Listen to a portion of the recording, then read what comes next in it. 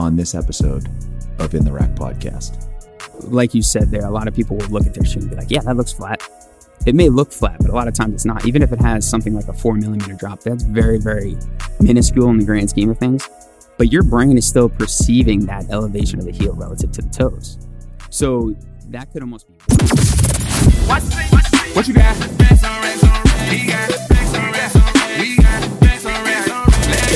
Welcome to In the Rack Podcast, where we provide you with a practical framework for breaking PRs in all facets of health and wellness. We are just a couple of bros giving you the simple hows in a world of complex wants. No filters, no scripts, no rules, just straight talk. Talk to him. Now, let's get into the rack with your hosts, Dr. Chad and Dr. Nick. All right. Thank you, everyone, for joining us in the Rack today. This is our 4th episode of the In the Rack podcast. The last episode, we did talk a lot about feet and modern day footwear. And we did discuss in that episode that we were going to be talking a little bit more about transitioning and how we transition our patients and clients to more natural footwear from the footwear that they're already using. So if all of you guys are just tuning in for the first time, I'm your host, Chad, and I got my co-host with me, also our very own foot nerd, Nick. And we are excited about this one because anytime we get to talk about feet, we get all excited about it. So we're going to talk a little bit more about the transition today, and we're going to call this episode Freeing the Feet. And as we go on and talk about the transitions, there are certain steps involved. This is not something that is just, just wear a piece of footwear and you're good to go. So before we get into this episode, we do want to recap a little bit of last episode. I know some of the listeners, if you're just tuning in today, you might not have heard what we talked about last time. If you did, this will be a little good recap for you. If you didn't, you should check out episode 3. We called that one Foot Fetish. That was a good one.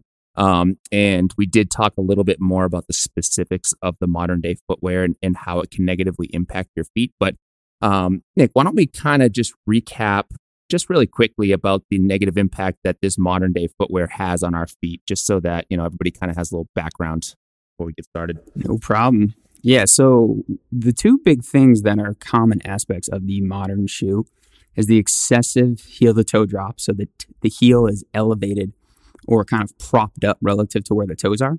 So that places you on that downward slope, dumps your center of mass forward. It shortens your calf and Achilles. So it kind of does a few different things there that almost trick your brain into thinking you're moving downhill all day. And then the brain's got to kind of pump the brakes slightly throughout the day. So you're hitting the gas pedal and the brake at the same time, the whole time you have the shoes on.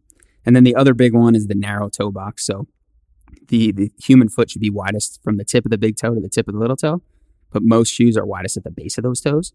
So you get this kind of narrowing in after the beginnings of the toes, and that crams them together. So that limits your body's ability to absorb shock. It restricts the blood flow to the plantar surface, the bottom surface of the foot. So those things aren't great. And then a couple other things that we touched upon briefly, but those first two are kind of the biggest two. But most modern shoes got a really, really rigid sole. So even though it's a lot of cushion, it's still really stiff. It typically only has, 1, maybe 2 areas where it bends. Whereas the human foot has 33 joints. Wherever there's a joint, there should be some form of movement to some degree. So, if we have 33 joints, but then a shoe only bends in 1 or 2 places, there's some disconnect or mismatch there. And then you got with that, the thickness a lot of times of these soles and the over cushioning. And we talked a little bit more about that in the last episode, but that's going to really, really, hit that mute button on, those nerve endings in your feet. And it's going to make your foot act differently than it were if it were on the ground.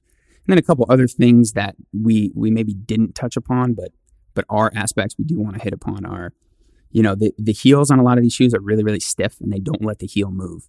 And the heel kind of rolling outward into what's called pronation or eversion is really what triggers that cascade of events to happen for shock absorption during walking. So that's really important. If you have stiffness at that heel, that cascade can't start. So that can be a big problem. Another one is the toe spring. So the toes are kind of jammed up or lifted up. They curl up at the front. You can look at your shoes right now, probably have them. And that's going to put jam your toes up into extension, and that's going to limit their mobility and their ability to push off the ground. And then the other big thing with that is a lot of these shoes we're finding now have this kind of concave, almost boat-like shape in the sole. So that pushes your second and third and even fourth metatarsal, so those bones in the middle of your foot, down towards the ground more than the first and the fifth, which the foot should really be act kind of like a tripod. So we got, our big pressure points at the first, the fifth, so that both outsides of the foot, and then the heel, right? Those are the 3 points. But this concavity of the foot is really, or of the shoe, is really putting the foot in this position where those 2 points, those first and fifth, have a hard time contacting the surface. So those are really the big things you'll find with most modern shoes, especially athletic footwear. We see it a lot. Even dress shoes. Dress shoes tend to be really, really narrow. So you'll see a big drop in dress shoes. Yeah. So, I think a lot of people are confused too as to what we would consider natural footwear, or quote unquote barefoot shoes or minimalist shoes, however you want to call it. Most people could be looking at the shoes and be like, yeah, my shoes are pretty flat.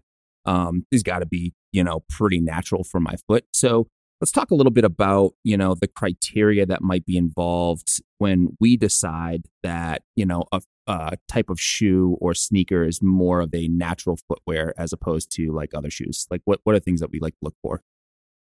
So big things are going to be, that zero drop. So like you said there, a lot of people will look at their shoe and be like, yeah, that looks flat. It may look flat, but a lot of times it's not. Even if it has something like a 4 millimeter drop, that's very, very minuscule in the grand scheme of things.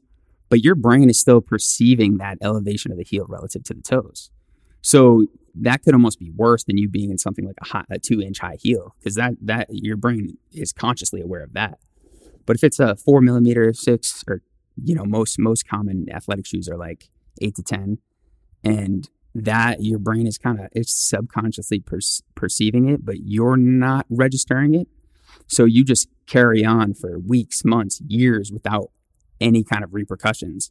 So then this snowball rolling down the hill picks up steam, and next thing you know, you got all these problems related to that, maybe not solely caused by it, but definitely related. So zero drop is a big one for us. Another one is the wide toe box. So getting those toes some room to breathe. That's a huge one. So like I said, widest from tip of the big toe to tip of the little toe. You want, when you look down at your shoes, you almost at first, when you wear some, natural footwear, it's going to look like con shoes, and that's okay. It gives your toes much more room to operate. And then the other things would be like a flexible sole. Like I said before, your foot's got 33 joints for a reason. The flexible sole allows those joints to all interact with the ground or any surface you're on. And then the thin sole is, kind of the last one that we touch upon, because some people might not get there. The thin sole is primarily to allow you to feel the ground better, to allow those nerve endings, upwards of 200,000 in the foot, to really, really operate naturally and normally. But it's one we're willing to kind of meet people halfway on if they've gone, a lifetime already in a lot of thickness and cushion underneath their foot. Their body might not be able to tolerate that all the time. So that's one the thin sole is one where we will, compromise. Yeah. And, going down the checklist, you've got your zero drop, your wider toe box, your flexible sole, and possibly your thin sole if it's appropriate for you. Now you're at the point where you're like, all right, I got the shoe.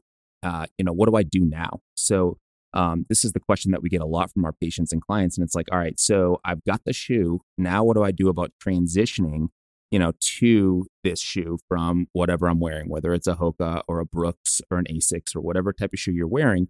And can it really be just as easy as buying a Bevo Barefoot or a, ultra running shoe? And the answer is no. And we say that only because we know that there's multiple steps involved. It's not as easy as just buying the shoe and just saying, okay, we're good to go. We look at it not like a cookbook. I mean, a cookbook's like, all right, step 1 is you add flour. Step 2 is like you add water, whatever. If like you're trying to make a pie and I don't know how to make pie, but if I did, I would go through the steps. And at the bottom of the cookbook, it would say, all right, this is how long it takes. It takes 2 hours. But we know when it goes, when it comes to, transitioning to natural footwear and kind of getting us to that point, we know that, it's not as easy as saying, all right, it's going to take 4 weeks to do this or 2 weeks to do this or whatever. This is something that we want you to all understand, that in order to gain this positive relationship with your feet, we this is a lifelong journey. It's not something that just happens overnight. And we always recommend that people start small, and kind of start there's got to be a starting point, right? And so I guess my question for you, Nick, is like, where do we start? Because I know that everybody's thinking about it like, all right, great. I already know what shoe I need. Now what do I do? Where do I start? Honestly, the first place that anyone can start if they're trying to, if they're listening and they're like, okay, I want to make this change. The first place that anyone should really start is find out where you fall on the footwear or the barefoot spectrum. And what I mean by that is this whole conversation we're having about transitioning, it's all a continuum or a spectrum. So on one end of the continuum, you have being barefoot, being able to run, jump, all this kind of stuff barefoot. The other end is a moon boot, essentially, the most cushion you could think of, the most stability you could think of in your footwear. So this, where you fall on the continuum, could change based on the day, the hour, the activity you're doing. So it depends on what activity you're doing. So if you're going for a run versus you're just going for a walk, those are two different activities. Yeah, they're very similar motions, but they're two different activities in that, you might need a little bit more cushion for the running than you would for, the walking. So we want to think about it in that context, but you want to find out where you fall in general on this. So if you are someone who can tolerate barefoot all the time, doesn't matter, you can walk on rocks, you can walk on any surface, you're pretty far along the barefoot end of the continuum, you can go ahead and probably purchase those minimalist shoes right now. If you are someone who is like, man, when I get home, I can't even walk in the house barefoot. I can tolerate 5 minutes maybe. All right, you're more towards that moon boot side of the continuum. So we have to start you off real slow and say, okay, let's keep the cushion. Let's even keep maybe even the narrow toe box, and let's just work on the drop, or vice versa. Let's work on the box. Let's work on something else. So you got to find out where you fall in the continuum. We'll get deeper into that stuff where you kind of pick and choose, but knowing where you fall on that spectrum is what you need to start, because then you can make your decisions. You can say, okay, I'm going to get this shoe first and then work my way to this shoe, vice versa. So knowledge is power, and knowing where you are on that spectrum is going to be kind of your first step in any of this, making the decision on what I'm going to buy for a shoe next, really how many shoes am I going to have to go through to get to this step, all that kind of stuff. So after you were to figure out where you fall on that spectrum, you really want to, decide where or what you want to do goals wise. So that's going to impact, your end goal, because you want to work backwards. You want to say, okay, what's my finish line and how do I get there? And what's a reasonable way to get there? And what's a reasonable kind of shoe for that finish line? So in doing that, you would be able to kind of fill in the middle, right? You figure out where you are at the start, at the beginning of the spectrum, and then you figure out where you want to be at the end. And you go from there. It doesn't mean everybody has to be at barefoot, but also not everybody should be at moon boot, right? We should all be somewhere in the middle, and it's going to depend on the individual where in between that we fall. All right, so after you do all that, you definitely want to, start thinking about shifting more towards the barefoot side. So you would then kind of determine your barefoot capacity or ability, right? So if you are that person who doesn't function well in the house or move around the house well barefoot, all right, well, let's start there. Let's not even worry about the footwear yet. Let's start regaining some of that capacity to go barefoot. You want to rebuild the tolerance there first, just on household surfaces, maybe in the yard a little bit. Start getting those feet used to that, get the nerve endings used to it, get the muscles built back up. And then you can start thinking about changing your footwear, because if you just go into it haphazardly, change the footwear, but you don't address, just natural movement in bare feet, you're likely going to run into some issues, whether it's pain or just it doesn't feel right. Things feel stiff, tight, that kind of stuff. So after you figure out where you fall on the spectrum, and then we'll go hand in hand with you figuring out your barefoot ability, those would definitely be steps 1 and 2 for sure. And then it comes the point now you're getting into, okay, let's start with the footwear. Let's make small changes first. So our favorite one here to start with is the heel to toe drop. You can start with the narrow toe box, but most shoes with a narrow toe box are 0 drop. So you would want to influence your drop first. And this can be a tricky one for a lot of people, because especially, people like runners who have been running in these 10 millimeter drops, and 10 millimeters is, all of about 1/4 of an inch, but that makes a difference in the long term, and when you take an activity like running or something where there's a little bit more force, there's a little bit more pounding. So your body has adapted to this downward slope position of the foot, the shortened calf, the shortened Achilles. So if I take that short Achilles that has really adapted into that position now, and I go from 10 millimeters to 0, sometimes your body will rebel against you right away. Sometimes it'll take a couple days, sometimes a couple weeks. So for those people, we may drop down 5 millimeters, right? So for example, you have a shoe that's 10 millimeters. I didn't want to name any names, but we'll go with, say a Brooks, that's a common running shoe. Yeah, let's name the names. All right, let's call them out. Call them out. So Brooks runs on average 10 millimeters, probably for the male shoes, 12 for the females. So that's pretty high up there. If we're going to go right to a 0, so say like an Ultra, that's going to be comparable in sole thickness. That might be a little aggressive, especially 12. Like 10 to 12 is going to be pretty aggressive. So we might go down to between 4 and 6, right? So that brings us into Hokas. Those tend to run 4 to 6. You got On Clouds, which could be anywhere from like 3 to 8. Even some New Balance will run in that kind of 6 range. There's a shoe brand, Newton. They're out of Colorado. That's another one that's in like the 3 to 5, 6 range. So that would be a good kind of transition option. And that transition, when you're in those shoes, could take anywhere from, could be a week. Some people could turn around and be like, okay, I got it. My body's figured it out. But I would say most people are going to be, a couple months before they're fully out of those shoes, those transition shoes. And in that transition time, you may be doing some walking or other activities in, the 0 drop footwear. So a lot of times we encourage people to get both. And maybe, so for example, say you go for a walk, say you walk 3 miles every day. We may say, hey, look, take your transition shoes, wear those for 2, and then try for the last mile to change shoes. So loop back home, switch shoes, go 0 drop for the last mile. And it's going to be dependent on the individual, what works for them. So those are the types of things that we'll troubleshoot together, and it'll be a lot of trial and error, but keep the end goal in sight and in mind. And we know that this is a lifelong process. So in order to get there, we got to take time, put in the efforts.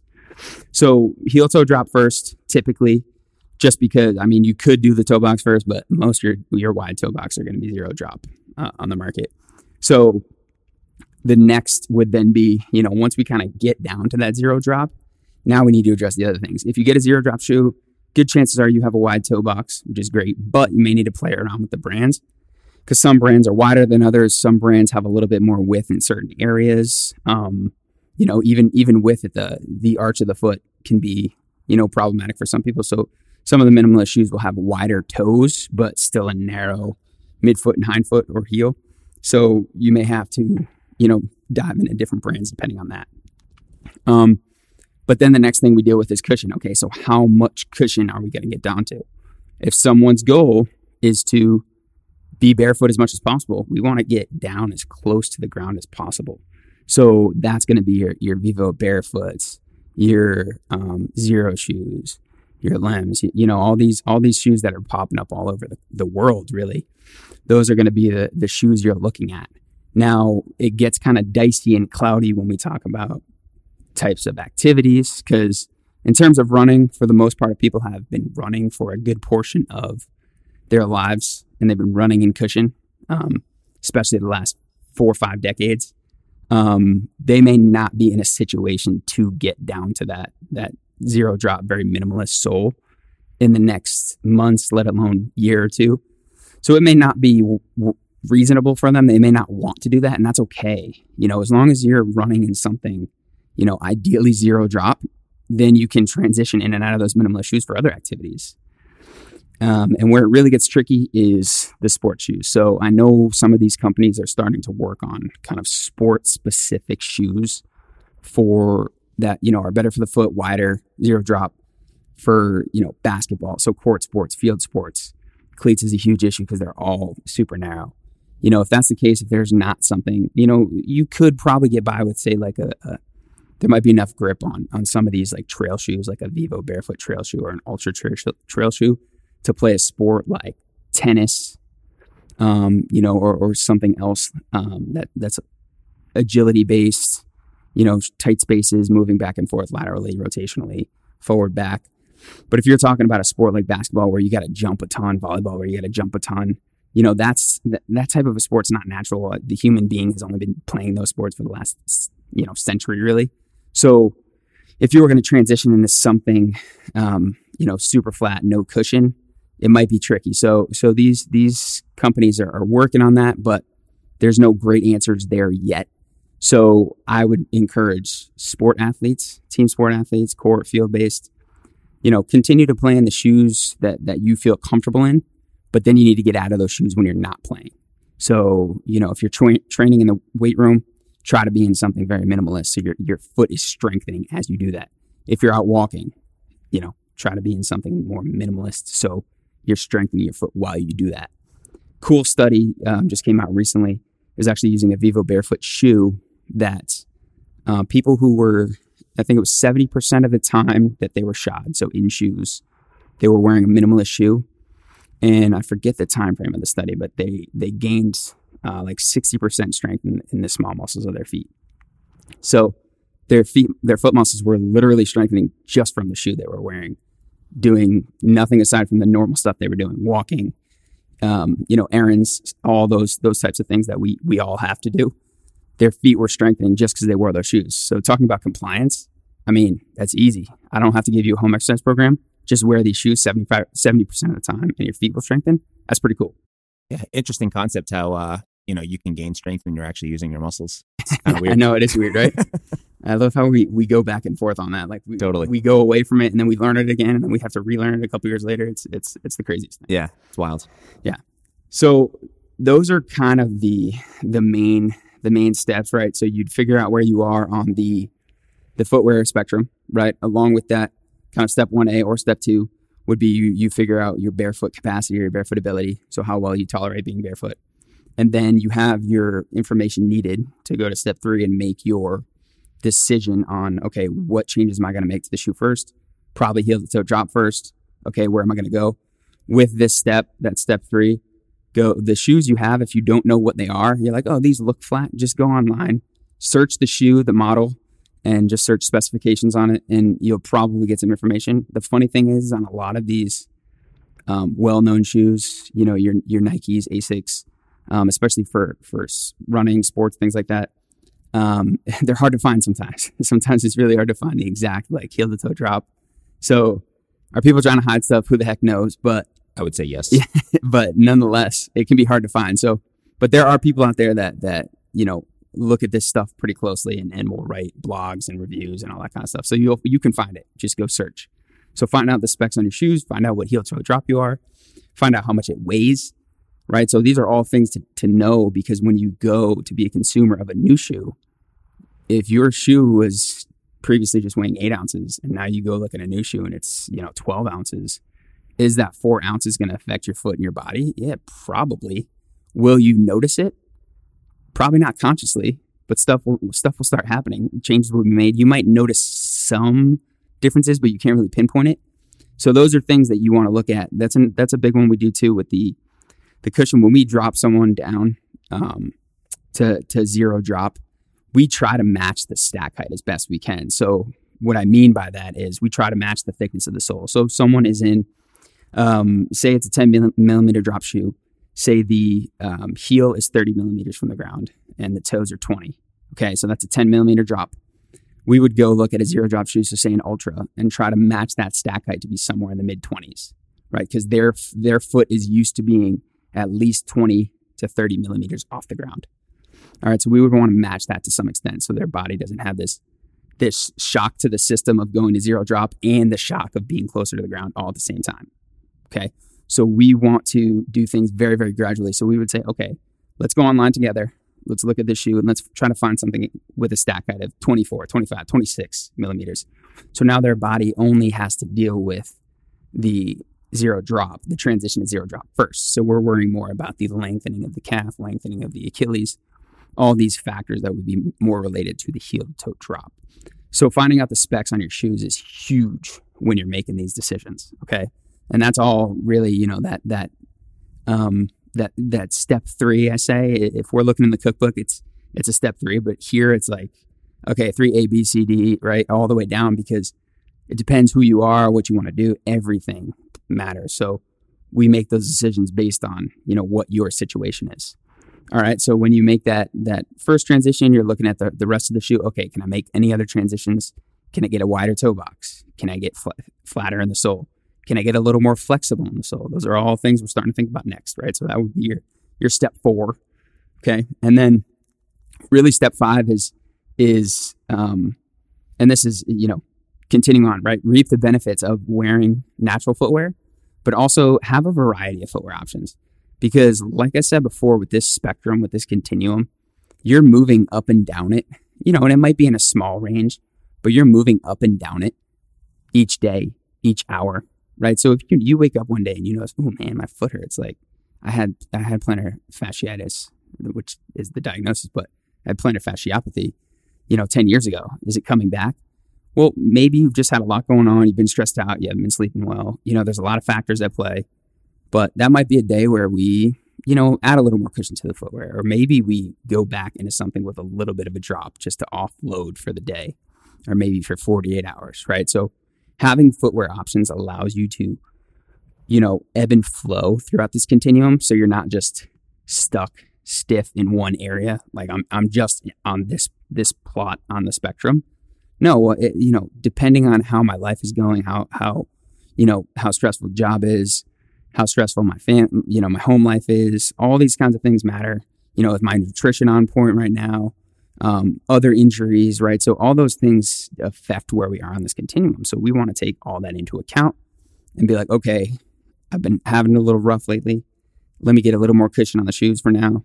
Let me go back to a little bit of drop, and then we work our way back toward that higher end of the spectrum, that barefoot end of the spectrum, as we feel better, right? So we don't necessarily have to say, okay, I'm going all minimalist right now. That's it. Throw everything else away. No, you can have multiple footwear options. Just know that if I go back to that positive heel, where I have that elevated heel, I don't want to stay there forever, because I know there's these changes that are happening to the way my body operates that I don't want to continue on long term. Yeah. And as, you guys are all sitting there and thinking about your transition and starting to think about the shoes that you want. And I know we did talk a little bit about ultras. Those tend to be our go-tos in terms of transition. Just to reiterate the fact that, Nick really harps on that hitting that heel to toe drop first. And if you guys are confused about that, just let us know. I mean, he talks about the stack height, and the stack height is, just to kind of go over it again, is the distance between the floor and the bottom of the shoe, or where your foot is, your sole of your shoe. So, Nick was saying that some of these shoes there could be 30 millimeters stack height on the heel side, and then, 20 millimeters on the toe side. And, when you do basic subtraction, it comes out to 10 millimeter drop. So that's the drop between your heel and your toe. But the importance there is to go based off the stack height on the toe, because that is where your cushion is the lowest. And when you're looking for a transition shoe, that's where you want to focus most of your time. So especially if you're a runner and it's appropriate for you and you need more of that cushion, like Nick said, if you're more of that barefoot type that can take that barefoot, type of movement, then, you could probably just disregard everything I just said. But in terms of that stack height, that 20 millimeter drop will be important for you. I mean, that 20 millimeter stack height will be important for you, because as you're looking, and Ultra's really good about this, you can go right on their website and it'll literally say stack height 23 millimeters or 24 millimeters or whatever the stack height may be. And then you just find the one that's the closest fit to where your shoe currently is. Now, like Nick was saying, it's not always super easy to find these numbers. And, does Nike hide it? Does ASICS hide it? Maybe, probably. It's not always public information. I mean, sometimes you can do a quick Google search and you can find it based on the model number of your shoe, but not always. So just kind of keep that in mind as you're going through the transition as well.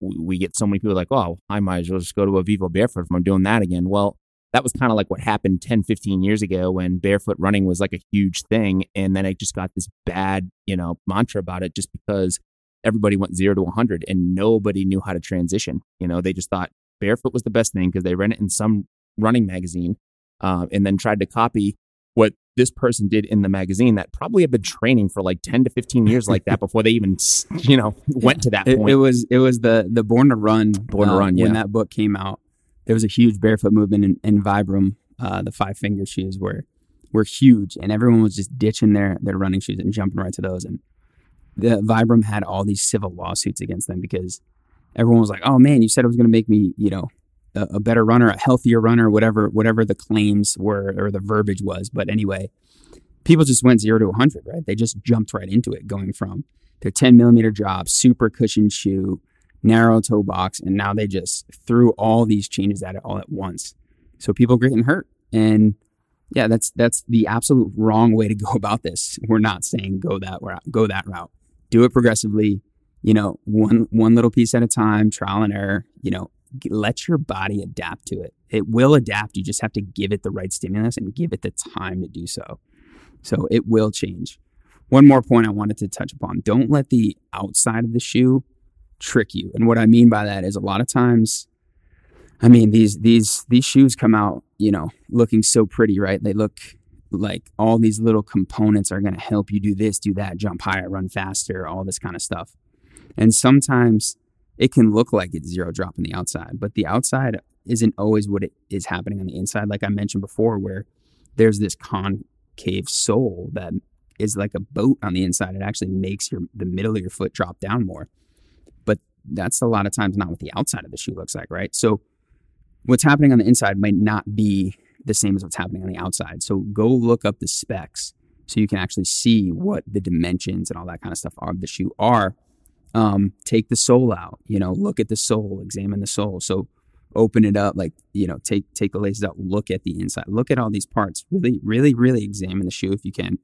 And the other thing I would say about the width is, the most expensive part of the shoe to make is the sole. So a lot of times to save money, the manufacturers, when they make an extra wide shoe, so like it's the 2E, the 2D, whatever, when they make that, they don't actually make it wider, they make it deeper. New Balance. So when you put your foot in it, you feel like there's more space, but it's north to south where you have more space, not east to west, because it's really easy to add, material to the upper. So the top part of the shoe, instead of making the sole actually wider. So all that does is just give you more space up and down, which, could help a lot of people, but, it's not helping those toes play anymore. Your toes are still jammed in medial and laterally. So, keep that in mind too. If you're looking at a shoe and you have to select the wider option, there's a good chance it's not actually that much wider. It might be slightly, just because the upper will have a little bit more room to be flexible on the sides. But, chances are it's not as wide as you think it is. Yeah, and kind of I know we're kind of going a little over on time, but you know what? I think it's worth the talk because you just talked about toe splay, and a lot of our patients, and we do offer the toe spacers, but I think it's probably worth the talk just to kind of talk about toe spacers a little bit, because I know some people either use them or have used them or have heard of them. But how do we normally transition these? This is probably like a step 3B or whatever, C, D, F, whatever it may be. But, as people are getting more used to these shoes with wider toe boxes, is it important to go to a toe spacer to get a better toe splay to take advantage of those wide toe boxes? I do think so. I think, is it necessary? Probably not. But it will take your body longer to regain that efficient and optimal toe splay. So the toe spacers can help speed that process up, which is fantastic. Let's do it then.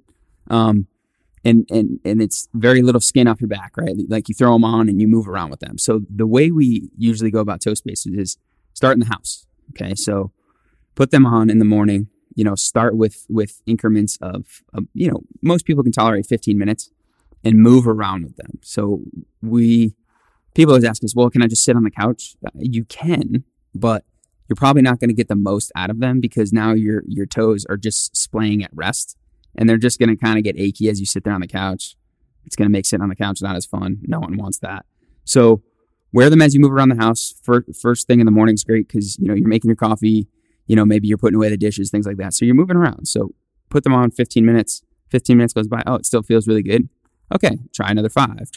So say you start out and you can't take any more than 15 minutes. Great, that's your benchmark to start with. Okay, and we gradually try to increase that time frame that you can tolerate in them. And then once you get to the point where you can tolerate a minimalist shoe that has a really wide toe box, you can wear them in your shoes if you want, right? So you now kind of optimize that splay inside the shoe. Because what you'll notice when you first put on a more natural piece of footwear is that it will feel too big because your toes aren't using all the space. You'll be like, oh my gosh, I'm normally a size 12, but I guess I need to go smaller. No, you don't. Stick with the shoe. You just need to give your foot time, your body time to regain that natural toe splay so you can use that space. Yeah, good point. Yeah, so if any of you guys have any questions on the toe spacers, just let us know. That pretty much covers it for toe spacers. Good plug. Yeah. So we use the Foot Collective ones. We find that those are pretty good. We've also used the Correct Toes in the past. Correct Toes tend to be a little bit more on the rigid side. They're a little bit more bulky too, so it's hard to wear in the shoes, as opposed to the Foot Collective ones, which are a lot thinner and they tend to be a little bit more flexible and forgiving. Yeah, the Wild Toes definitely fit in the shoe really well. If you want to just go on Amazon and search toe spacers, you can literally get the cheapest ones, and they're probably going to add some space in between the toes, which it's not going to hurt you. It might not feel great at first, but it's not going to hurt you. Yeah, for sure. So, that's good on transitions. I mean, we'll probably cover a little bit more of this in the future as well. But for those of you that are more interested in feet and transition of footwear, we are actually going to be having a workshop at Proform next Friday, I believe it's 23rd, from 3:30 to 4:30. And if you're not local, what we're going to do is we're going to live stream it on IGTV. So we will have it live streamed, and I'll see if I can somehow record it. I'm sure I can do that. I'll have to figure it out. I know I can do it. And then I'll put it up there so that you guys can see it, just in case you guys miss it. So if there's anything there that we might have, missed in the podcast, we'll definitely cover it within that workshop as well. Yep. So, all right. So what do we got? What's coming up for next episode? I mean, we talked about feet. We talked a little bit about what we are about, and I think it's probably time for story time. I mean, we get stories every day from patients. I mean, some of them are good, some of them are ridiculous, and some of them are just outrageous, right? So, I think we're going to probably spend the next one. We might just kind of sprinkle this in too, and just kind of talk about the stories that we hear from our patients and clients every day. And we're going to go into detail on these stories. And, we're either going to agree or disagree, but I have a feeling that we're going to probably agree to disagree most of the time because some of these stories are pretty damn good. And the good news about the stories is you might find that this story might be just like your story. So if it's like your story, then listen to what we have to say, because we might be able to call bullshit on the story, or you might be like, oh, maybe it's not bullshit. I don't know.